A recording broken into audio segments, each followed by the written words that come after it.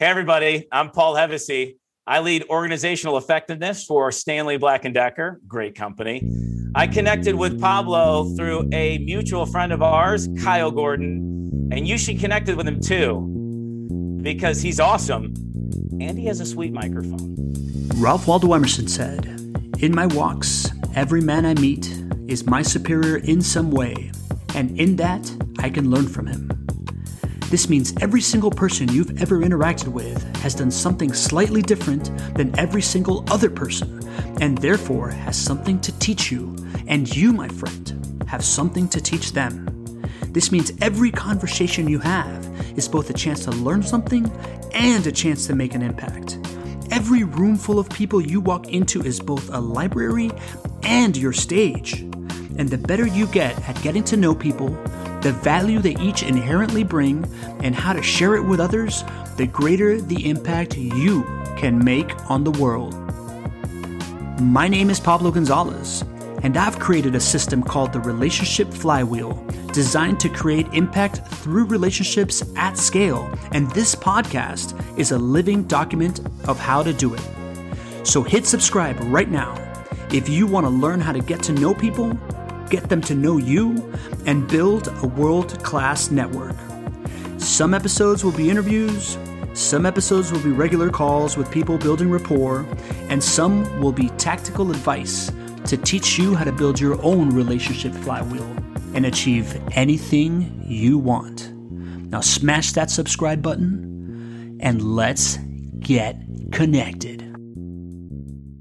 Welcome back to the Chief Executive Connector podcast. I am Pablo Gonzalez, your host and Chief Executive Connector.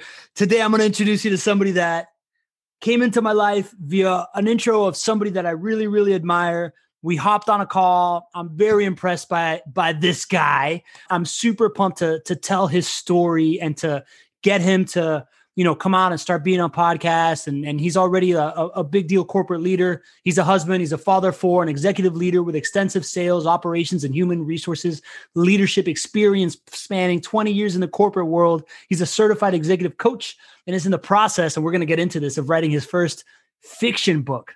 He's passionate about adding value and leaving the world around him better. Good-looking fellow, athlete, one heck of a model American, Paul Hevesy. Welcome to the Chief Executive Connector podcast, bro. I love that intro. I'll take that. I'm going to capture that and keep it with me forever. Pablo, thank you. Glad to be here, man. Dude, I'm pumped. I'm pumped to do this, man. I'm this has been a long time coming. Paul, kind of like I told you a little while ago, right? My whole thing here is I want our friend that's listening in his or her ear to understand that you're a human first and connect with you. And my thesis on human connection is adding value or sharing some vulnerability. We're going to, get into all the value you have to offer around like leadership and all the subjects that we talked about before. I don't want to spoil it all, but I wonder, man, what's something that you're struggling with these days or something that you've struggled with in the past? Yeah, it's a great question. And there's a lot, because part of growth is struggling, so if you don't figure out how to embrace the struggle a little bit, it's really difficult to grow. So one thing that I'm always challenged with is how quickly to embrace change. And, we talk about that all the time. People talk about embrace change. It's good for you. It's just much easier said than done. And my career, we may talk a little bit about it, has one of the blessings of my career is so much change happens all the time. And, there are times where I don't embrace change as quickly as I should. You get into something, you build a team, you build a strategy, and then things change. And I'm like, well, I don't want to change because I've put all this work into this. And, and then I got to start over and, all those things go in your mind. And I would say over the course of my life, I've probably got incrementally better or quicker at embracing change. But if I'm being honest, because I have to be honest with Pablo, that's something I still struggle with. And because I think of all the things, all the negative impacts of what this change will take upon me versus kind of looking at what it could mean. And when I look at all the changes that have gone through in my career and all the different things that I've been asked to do, when I look back, I'm like, I'm glad that happened. I'm glad those changes happened. I'm glad I was asked to do a role that I had no idea what I was doing, because it forced me to really focus and forced me really to dive in and be a better leader and be a better contributor. So, but in that moment, kick in the dirt, man, like, woe is me. So that's easy to do. And like I said, incrementally better, but still something I struggle with. What's the last thing that you would classify as like a big change that you just went through? Well, let's see. I would say, this current role that I'm in with Stanley Black & Decker is an awesome role. Mm-hmm. It happened about a year ago. And the role is, I'm a bit similar to what you're doing, Pablo, but just internally. I'm a connector.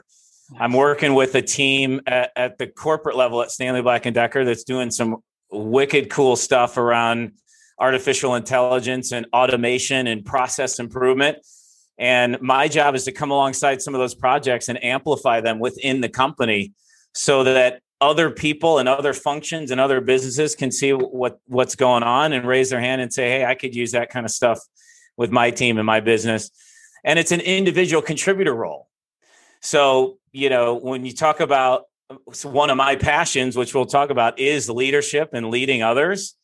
And so leading in an organization without having direct reports is a great way to grow your leadership because nobody has to listen to you.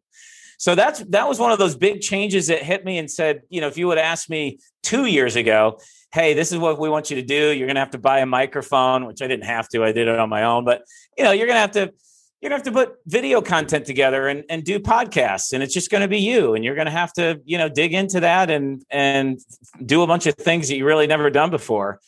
You're kind of crazy, but I love it. And it's, what it's done? It's given me a tremendous opportunity to meet all kinds of people. Stanley Black & Decker is a big company, 55,000 plus employees. Fortune 200, right?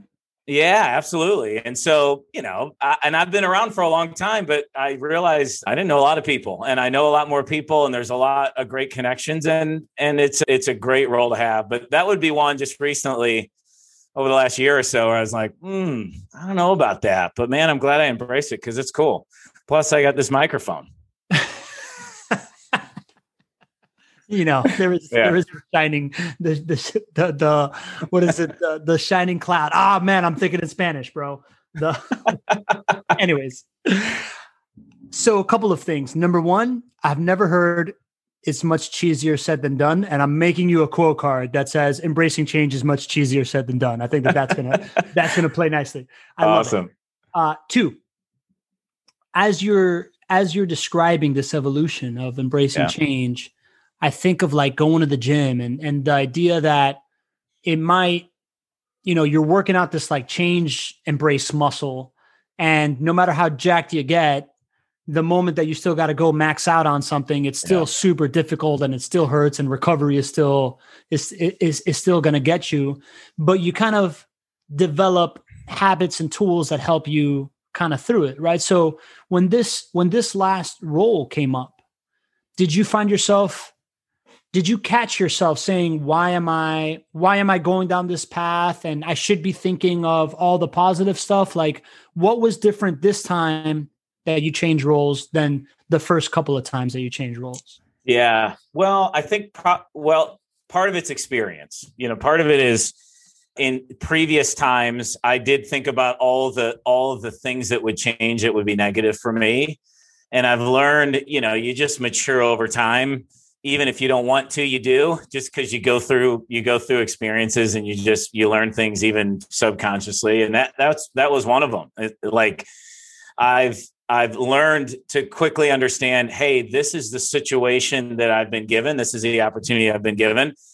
If I were to write out my career, and I hear this from a lot of executives too, you write, if you were to 20 years ago, if I would have written out my career and then actually compared it to now to where I've been and how I've gotten here, it'd be nothing close. So after those first few times where you're asked to make some changes or take some roles that don't fit what, even your subconscious tells you is the appropriate next step and those kinds of things, it was hard for me to really embrace it because it's like, hey, this isn't the path, right? This isn't the right this isn't the right next step, but it was because that was what was presented at that time. And I've learned over time to say, yeah, let's do that. And because if someone's coming to me and saying, and this is what's happened the last few times, hey, we've seen you do this, or someone, one of the leaders mentioned, we were talking about expanding this, or we're talking about creating this new role, and your name came up. Whenever I started to hear that, early on, I didn't make the connection, but as I've gained some experience, it's like, hey, that's important because other people are talking about you in a positive way, right? You are being discussed. Your name is coming up for a reason. Embrace that. And even if it's something that you don't really understand or you don't have a whole lot of clarity on it, who cares? Your name came up. People are talking about you, and you should lean into it. And so that's where I turned this corner. The last couple roles where I just said, you know what? It doesn't show anywhere up on the career plan, but people are talking about me. They're connecting me to this. That must mean something. I'm going for it. Is your mind going right now? Is your mind going there the moment that they bring you the option, or is your mind going there a week later? You're like, all right, I got to stop being being a coward about this. Yeah, it goes pretty quick now. In fact, depending on when this particular episode airs, chances are I may even have an expanded role from what I'm doing the moment I'm talking to you, because I just had a conversation yesterday with somebody, same situation internally within the company, saying, hey, your name come up with this. Can we talk about it? And, I heard about it and I probably had a half a day on it. Usually it'd be like, before it was long time, a month, and then it was a couple weeks. And then this was like a half a day where I'm like, oh man, I don't know. I'm not really sure. But then by the next day I was ready. Let's talk about it. Let's figure out what it is. So I'm getting better.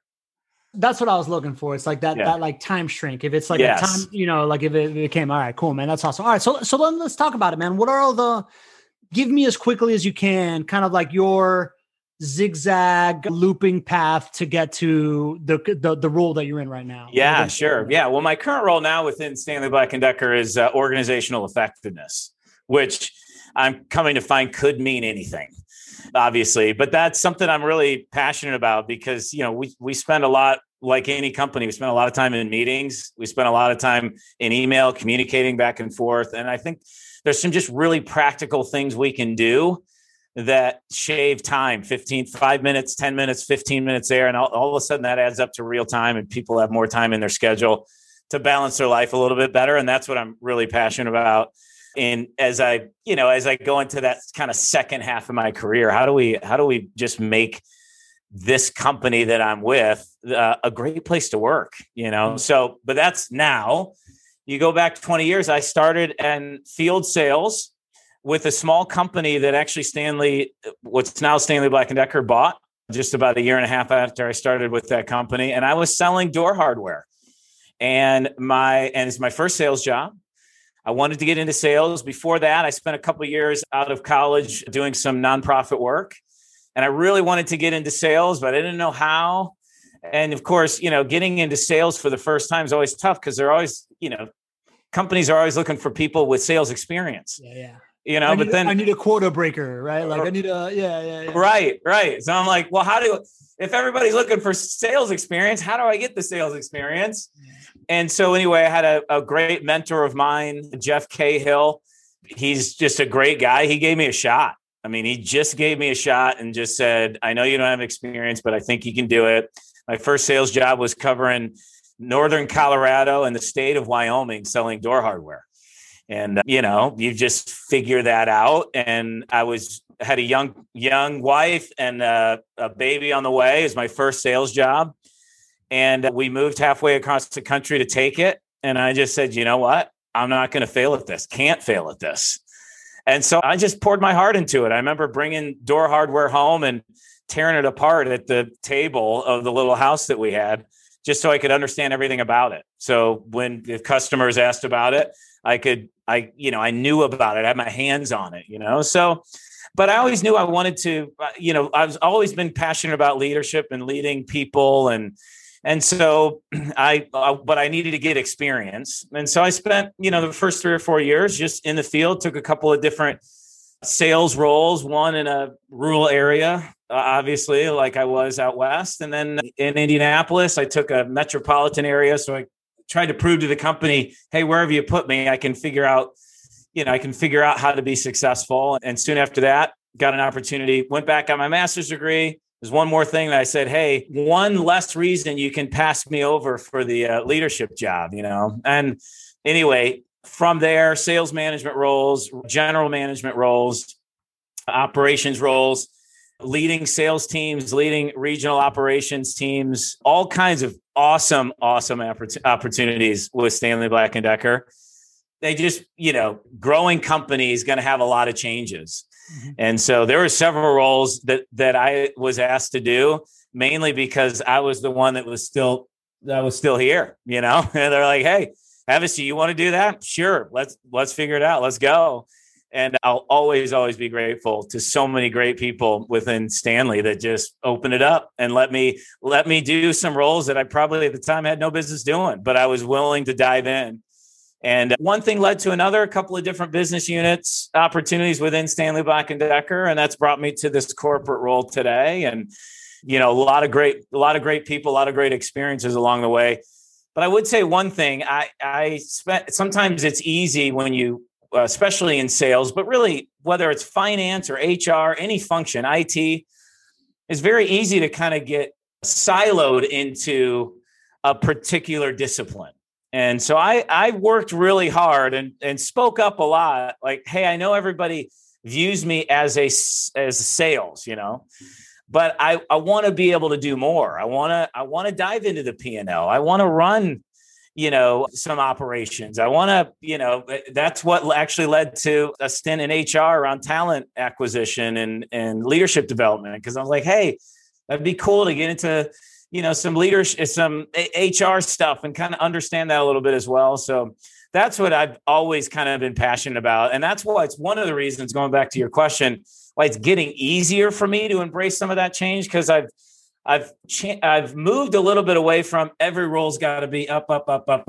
And I've moved more toward, hey, the next role should give me broader and broader experiences. Now, with those broader experiences, if that provides an opportunity at some point to go up, perfect.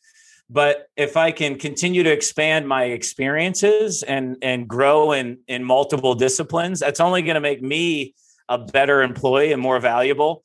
But also, likely going to give me some opportunities that maybe I never even anticipated as well.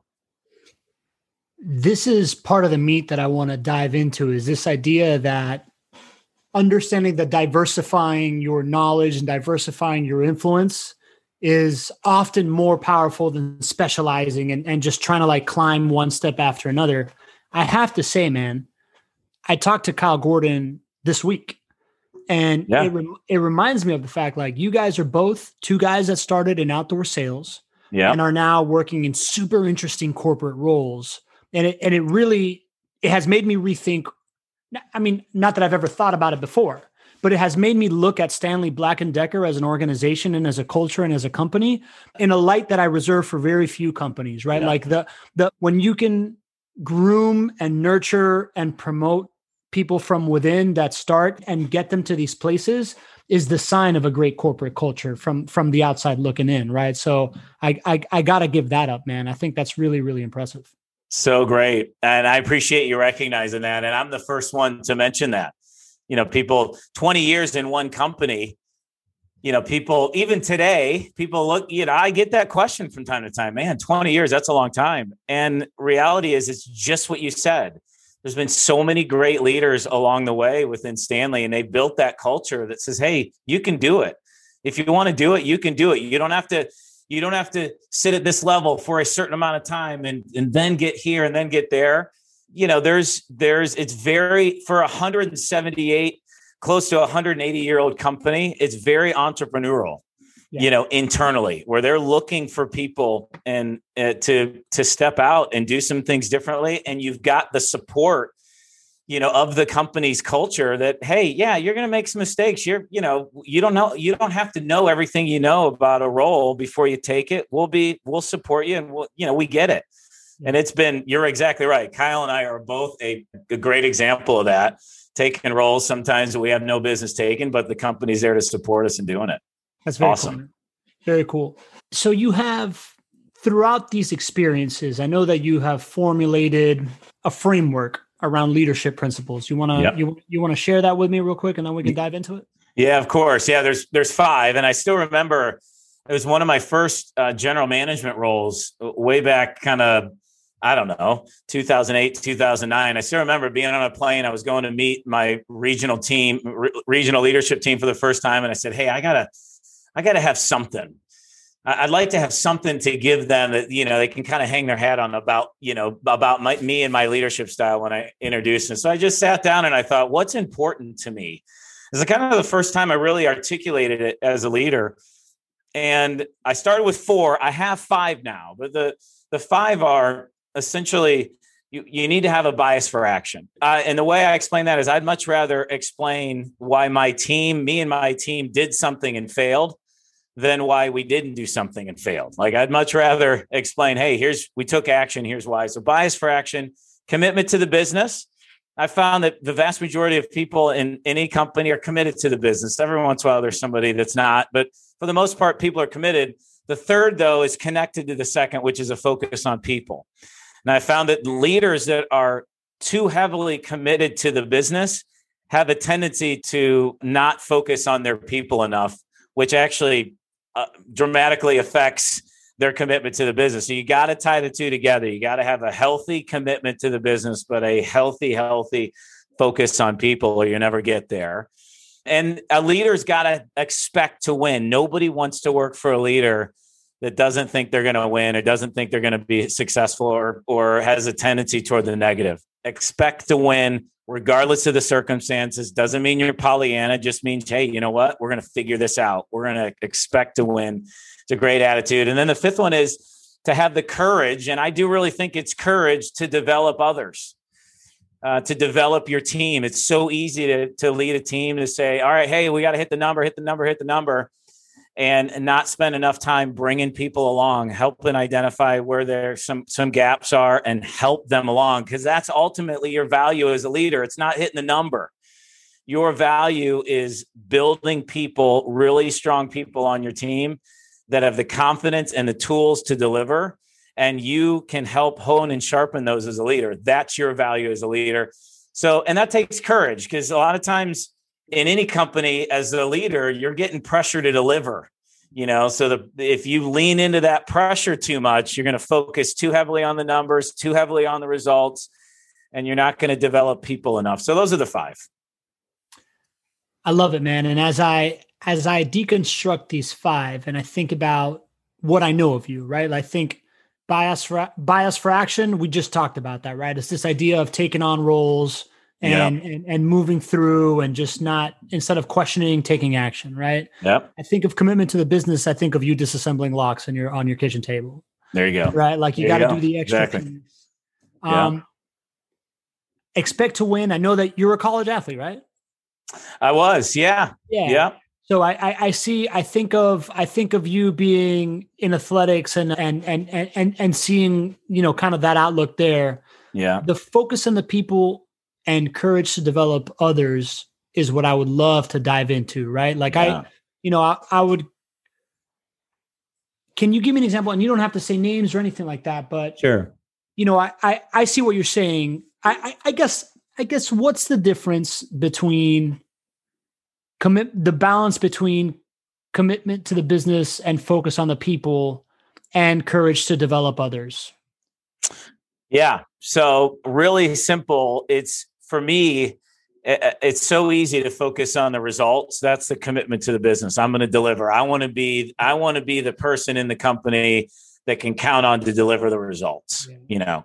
Whatever the circumstances, Paul's going to be the person that delivers the results. Yeah. But how somebody like me delivers the results. That's where the focus on people and the courage to develop others comes in.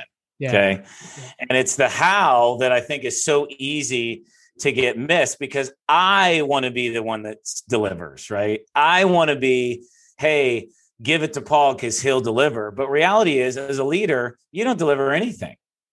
It's your team that's delivering, whether it's in sales or operations or HR or IT. As the leader, you're counting on people on your team to deliver ultimately what you, at least in part, get to take credit for. So the focus on the people part is just that very simple aspect where, do people feel heard? Do they feel appreciated? Do they feel understood? Do they feel like you've taken the time to get to know them a little bit? Yeah. One way I describe this, especially in sales, is if as a leader, your direct team, if someone on your direct team has a really big sales win, you're being a good focus on the people type of leader when you're the second call to celebrate. First call goes home, to the spouse or significant other. Second call comes to you as their leader. And so that's, to me, was always at least a really good indicator that that I was focusing in the right areas with people. I was building trust with them. And then that courage to develop people is kind of that step further. Okay, so I'm focused on them. I'm valuing them as people and what's important to them. And I'm understanding that. Now I'm taking that a step further.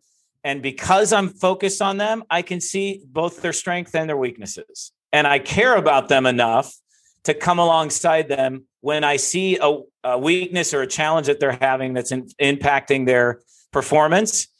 And I'm going to be somebody that comes alongside them and has the courage to have that conversation, has the courage to sit down with them and help them and be a part of them continuing to develop as whatever their role is in.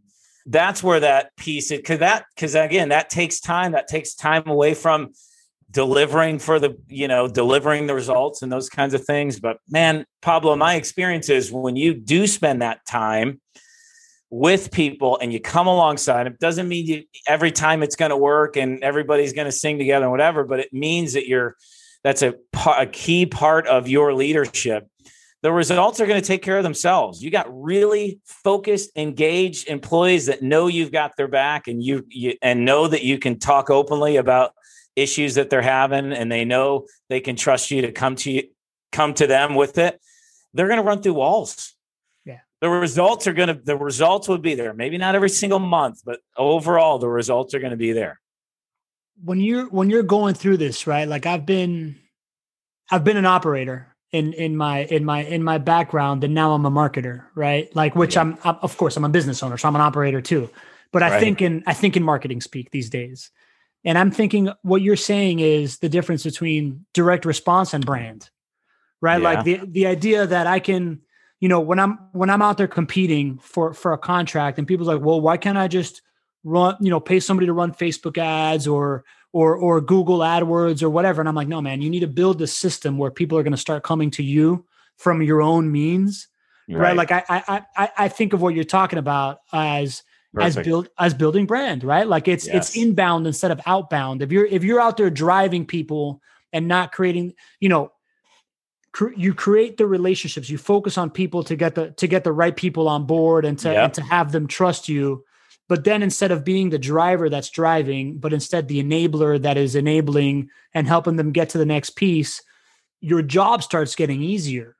Right. Like in time, it's harder at first, but it starts getting easier in time. And it's really the only way to scale, right? Like the only way you're going to scale is by having people that can, when they show up, do 25% of a Paul. And by the time, within a couple of years, they're 80% Paul and you got 4 of them, right? So now you're like 320% Paul, right? Sometimes you can have a little too much Paul. I mean, let's be honest. But that's it. That's exactly right, Pablo. And think of it this way. Then you got a spot opening up on your team. Yeah. Now you've got people on your team saying, hey, I know somebody. Hey, I know somebody. And just like you said, things get easier. Kind of you think of the typical standard frustrations of a people manager. When you've got a high performing team, you've invested in them and focused on them and developed them. they're going to move on, which is good. They're going to move up in the organization. And like you said, now they're in this case, a Paul fan, and they're looking out for you. Yeah. Right. And then that spot's open. They're saying, hey, I know somebody, or other people on the team. Hey, I know somebody saw, that it, like you said, it becomes a brand.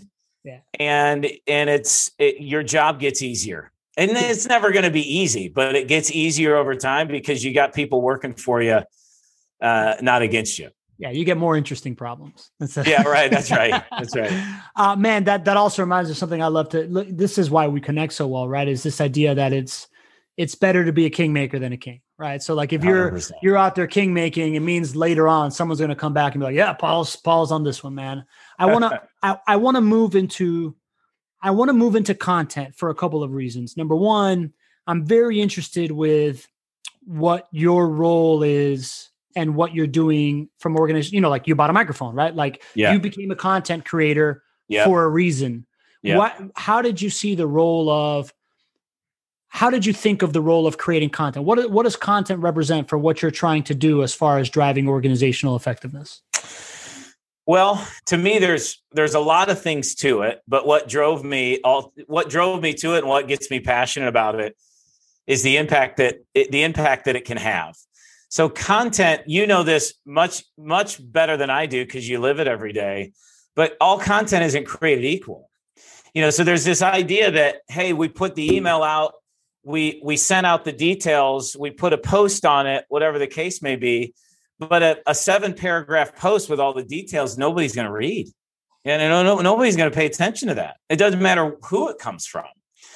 And so so that's one piece of it. So I just started thinking differently about, hey, what content can we put out internally that's going to capture people's attention, that's going to be meaningful?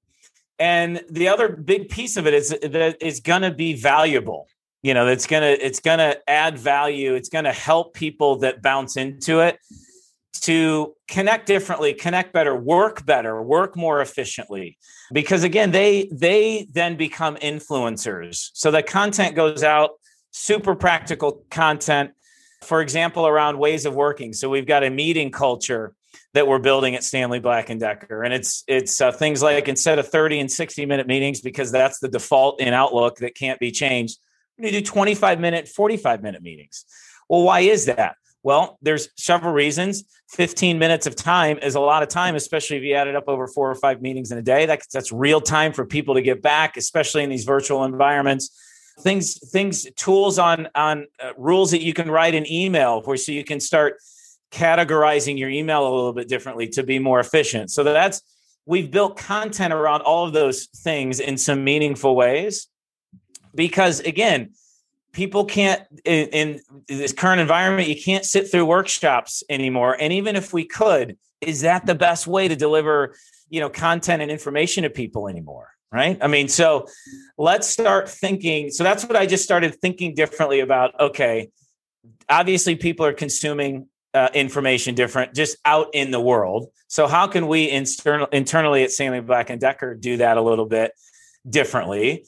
And so the thing is, you'll people who know me know that I just jump into things. In fact, I had one particular role, and I didn't mention this to you, where it was an expanded piece of my role a few years ago. And they said, hey, we want you to take this on.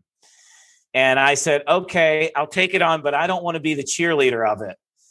And I said, I need other people to kind of, contribute. Yeah. Okay. Well, guess what? I became the cheerleader of it because I just can't help it, because I just dive in. And as much as some days I don't want, it just happens.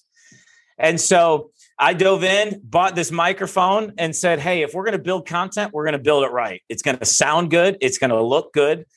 It's going to be, I don't have all the tools, even though my current setup looks amazing. I'm in my basement bedroom, and outside of this little screen here, I mean, it's fine. It's not like it's a disaster, but it's a bedroom, but it looks like, oh man, you got a studio. Yeah. And again, I don't want to put off like false pretenses, but the idea is, hey, if you're going to put some content together, make it the best that you can be. And so that's some of the stuff that I thought about and why I kind of jumped in with both feet. And you've noticed this, but one of the things that's happened within Stanley is I've gotten more and more opportunities. In fact, I was just on a call earlier today where somebody says, hey, we're doing this panel. We want you to be the moderator for the panel because we've seen some of the stuff you do. And that'd be really cool to do. And that'll be probably, Pablo, the fourth or fifth moderator / MC type of role that I've gotten, just because I'm putting content out a little bit differently within the company and people are connecting with it. I love it, man. You hit on a couple of things here that I wanna tease out and contextualize. I'll go backwards from most recent, right? Recent, yeah. Last in, first out. The idea that when people start seeing you on a screen, they automatically think that you're a personality that's good in front of an audience and they want to put you in front of other audiences is real, bro. Like this week I've emceed 3 virtual events, right? There you go. Yeah. And it's all because of this, right? Like it like creates that validation of that stuff that leads to other opportunities that then gets you in front of other people. It's like a flywheel. Like it continues to grow.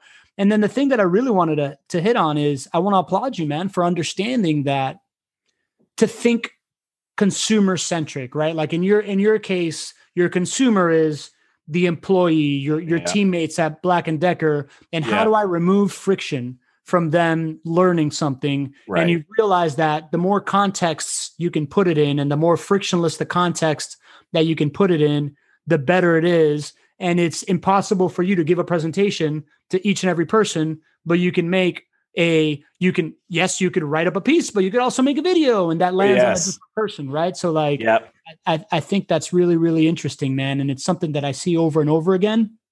And to be honest, I'm shocked that not everybody gets that, right? So I'm pumped when I hear people talk about it because it's rare, right? Like to see it that way. Most people are like, nah, I don't want to be on TV. I'm not a big right.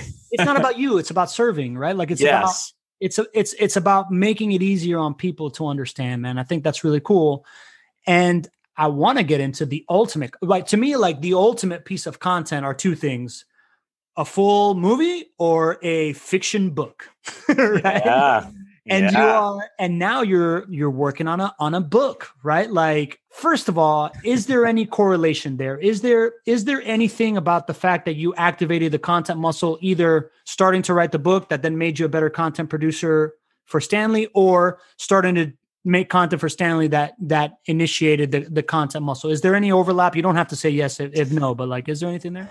Yeah, well, I would say the only overlap is over the years, as a leader, I've spent a lot of time communicating, been passionate about the written word, passionate about connecting with people very practically. Like how you write as a leader should also, I've always believed, should also be how you sound. So when you, for example, when you're talking one-on-one, like we're talking now, that should be how I communicate to a broad group as well. People should feel like when they read something from me, I'm talking to them individually, right? And so I've honed that over the years, and I've gotten feedback like, "Hey, we love your messages, especially the written word, because I connect with it. It's like you're talking to me, and it's practical, and I get it."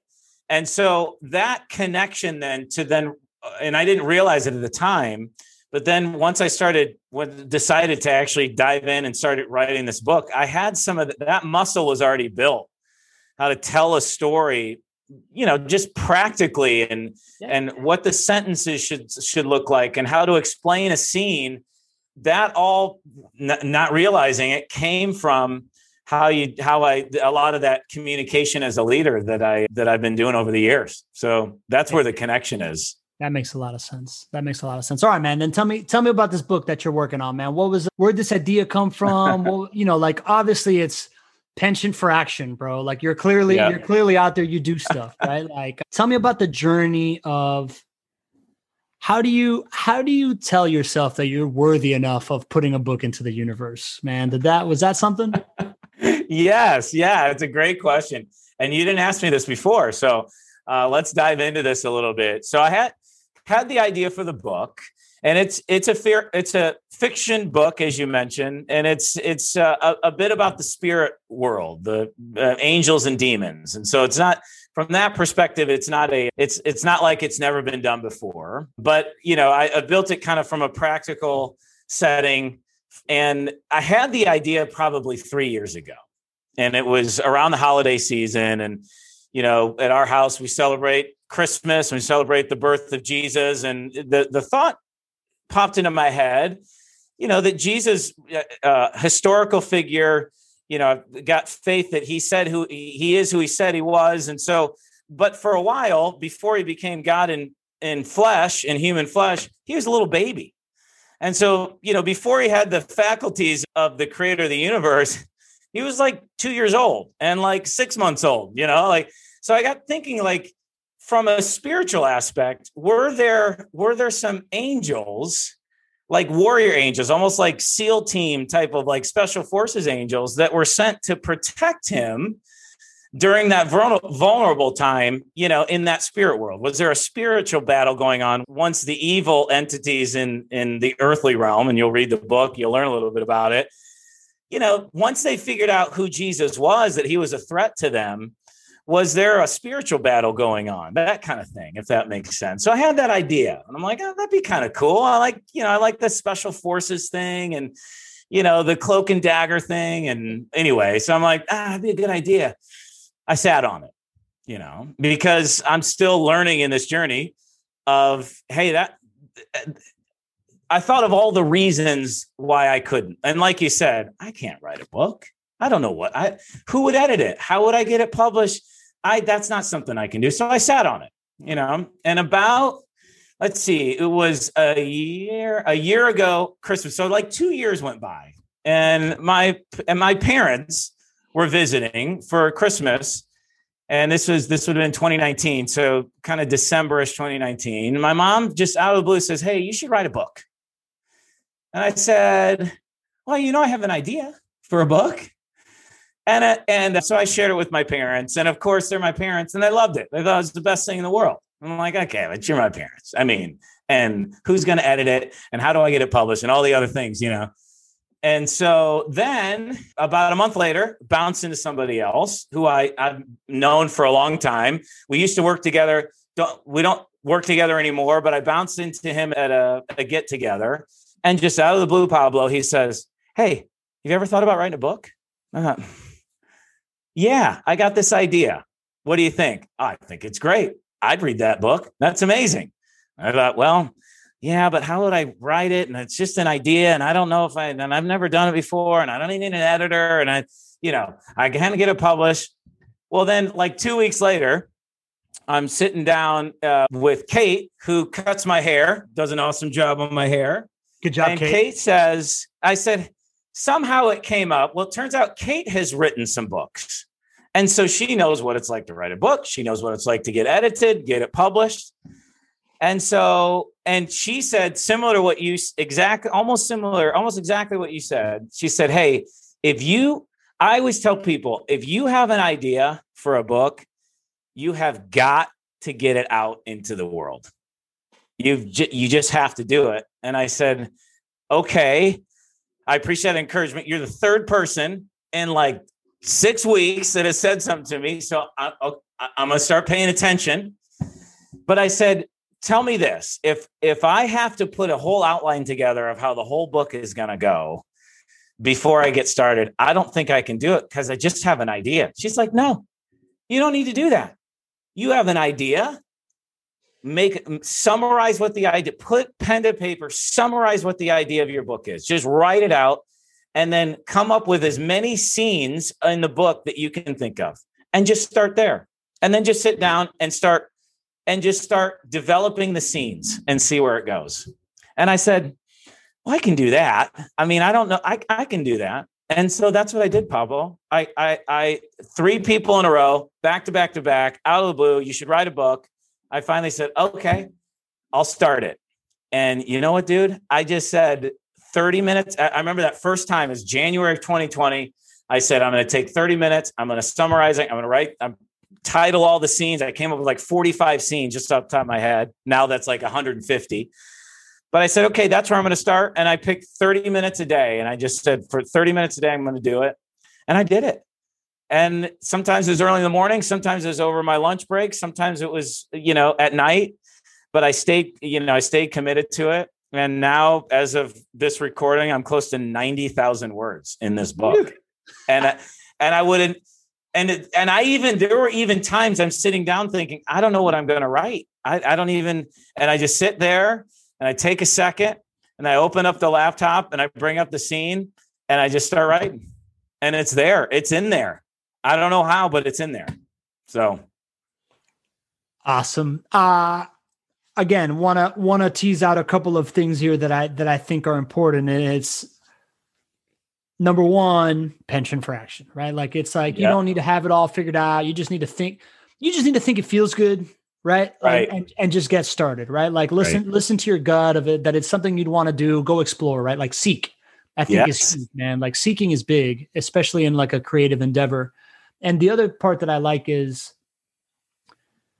it's great to seek with people, right? Like the idea of iterating through a couple of people and just like, I call it being a bat signal for the things you want to attract, right? Like at the max level. But it's like, man, if you're thinking about writing a book, just float it out there, right? Just like, I'm thinking about it, like open-ended, right? Just like say it, speak it out there. And then when people are around and they can give you back that feedback, it's often that validation. It's often that little nudge. It's that, I find it that outside person, and that has enough. Sometimes it's interesting that your parents were on board, right? Like that could go either way. Right. But like your hairstylist, your friend, that, the sounding board of someone that's far enough away to just give you a, okay opinion, there's so much value in that, man. So much. And when I hear what you're talking about, like, I love this idea of like, man, I think of this conflict. I think of this scenario, put out a couple of scenes, and then just like mold it, right? Like just plop a couple things of Play-Doh and see what you make out of them. Yes. Yes. And I was amazed, Pablo, at how it came together.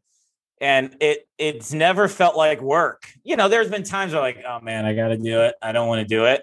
But then 30 minutes just goes by like that. Cause I'm getting into the story and I'm figuring out, ooh, that's cool. Ooh, I remember multiple times like finishing the scene, and I love books that kind of leave that little cliffhanger at the end of the chapter, And so I remember multiple times being like, just audibly, in my office, or just audibly being like, oh yeah, that's good. Oh yeah, that's going to be, So I was getting into it. And then just a funny story, like just talking about putting it out into the world. For a while, I didn't talk much about it because, I didn't know if it was going to be a thing. But I mean, after a few months, it was a thing, And so I wasn't like walking around telling everybody. But, when people would ask, hey, how things are going, and we'd get into that a little bit, chances are I was going to mention, hey, I'm writing a book, just kind of like to your point, to kind of put it out there and in a way, kind of keep myself on the hook for it, because the more people that knew that I was writing a book, the more people that would come back and say, hey, how's that book going? And I think subconsciously I knew I needed that. Right. Now, it turns out I didn't, because it really kept going. But one funny story is I went to the dentist just for a cleaning, probably, I don't know, 8 months ago. And I said, hey, how's it going? The dentist says, hey, how's it going? I'm like, hey, it's going great. I'm writing a book. And he's like, what? You're writing a book? And he was all about it. My dentist is awesome. He was all about it. In fact, he said, I would love to read some of it. Could you send me a chapter? Would that be okay? And I'm like, yeah. So he gave me his personal email address. I sent it to him. And like a day later, he responded. He said, that's awesome. That's amazing. I can't wait to read the whole thing. So he gave me, even though he didn't know, he was probably just being nice, but he gave me that extra fuel, said, hey, this is something, keep going, So I've got some of those stories along the way where people just really, really encouraging me along the way too, which is cool. It's cool, man. Now that you're saying it, like, it's like, I think of all the pieces of all the people that own a little piece of the journey, and like how you're going to be bonded to those people. They're going to be a part of your life forever, right? Like, you might move somewhere. You'll never see this dentist again. Maybe you're friends with him on Facebook, but like, you're going to have that story about your dentist. You're going to have that story about your hairstylist. You're going to have that story about your buddy. I'm sure there's a bunch of other stories. Absolutely. Like that makes the journey much more enjoyable, man. I think that's really, really cool, dude.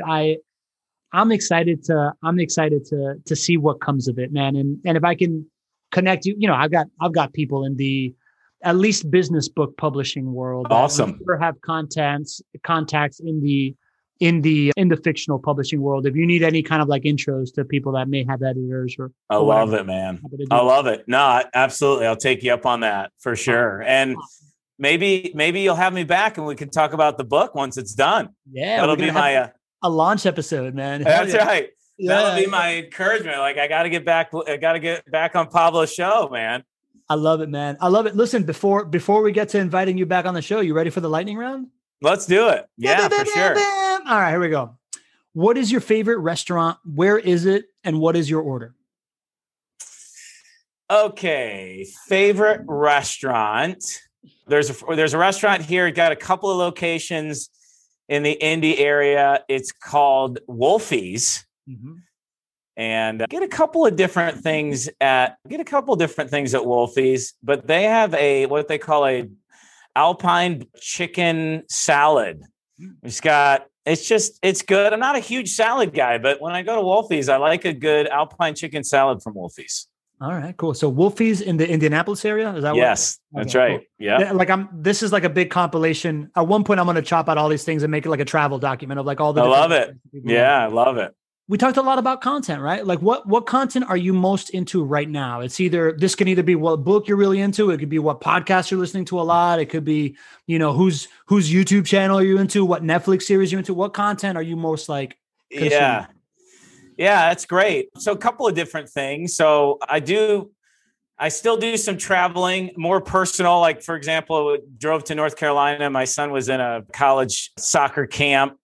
He's looking to play soccer in college. And so we had a little bit of a drive there. So I love a good fiction audiobook, primarily like thriller type of things. Yeah. So I'll bounce between that. And then I'll bounce between some podcast or two just on spiritual things. Like for example, every morning I spend time in the Bible, and I've got an app that I use. It's called Through the Word. And it gives me like a 10-minute chapter by chapter of a particular book of the Bible that I'm going through.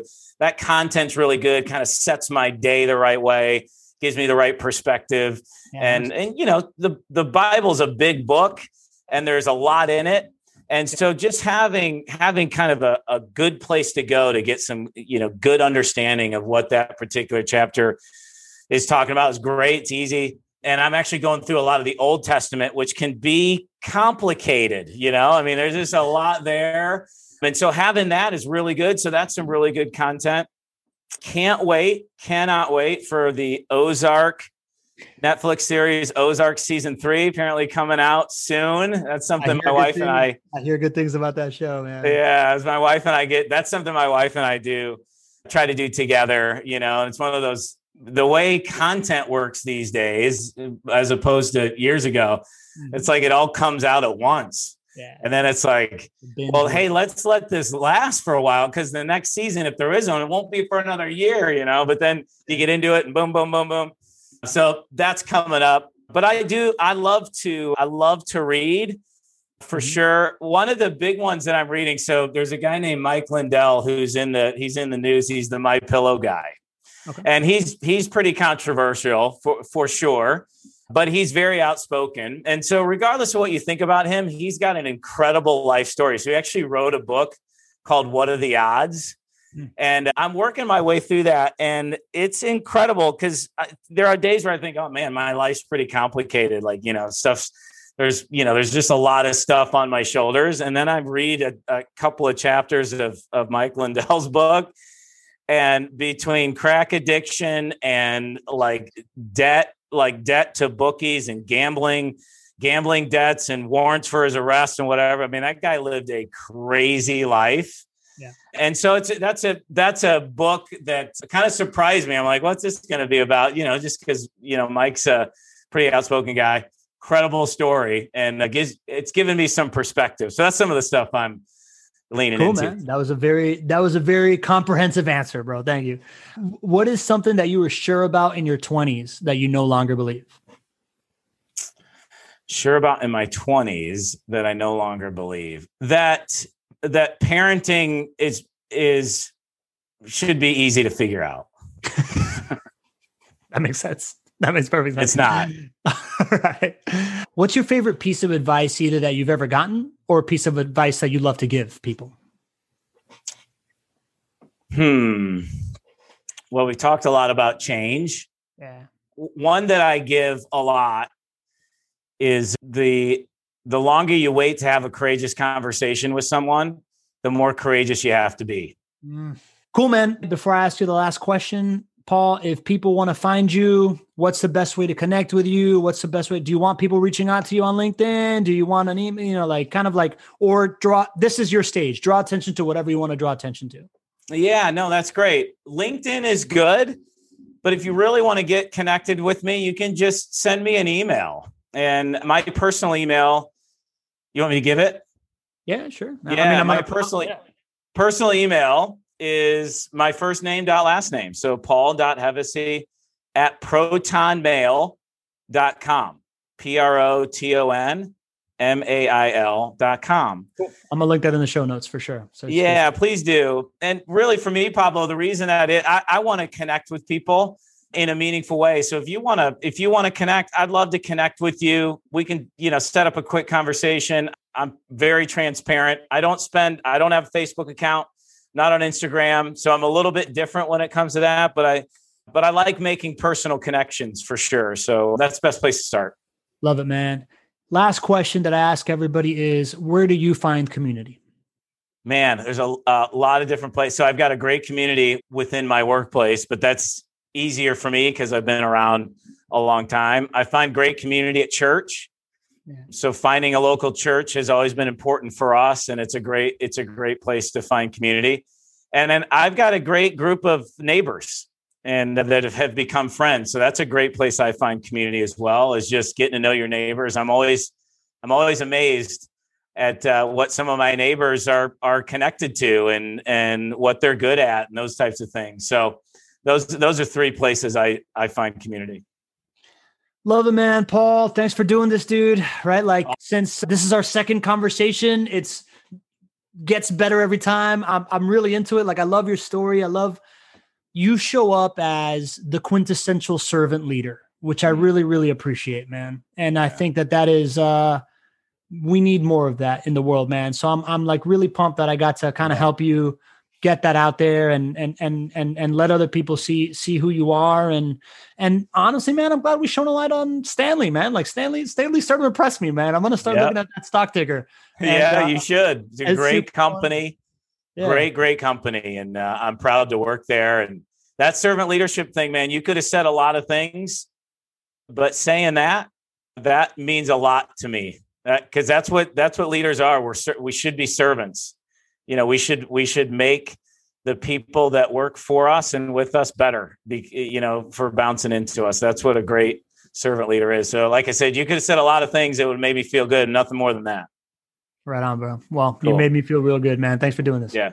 Thanks, brother. Really appreciate it, man. I love being with you. The key to building your relationship flywheel will rely in your ability to design and build your own stage where you can have conversations with people, getting to know them, understanding their value, and sharing it to the world. This is the service that I offer, and I offer it to $100 million companies where we're setting record-breaking sales goals with it. If you want to know more about that, go to connectwithpablo.com. If you're just an individual that wants to build it, subscribe to this podcast and subscribe to my email list on my website, because coming soon is a community where I'm going to teach this to you personally. Go to connectwithpablo.com.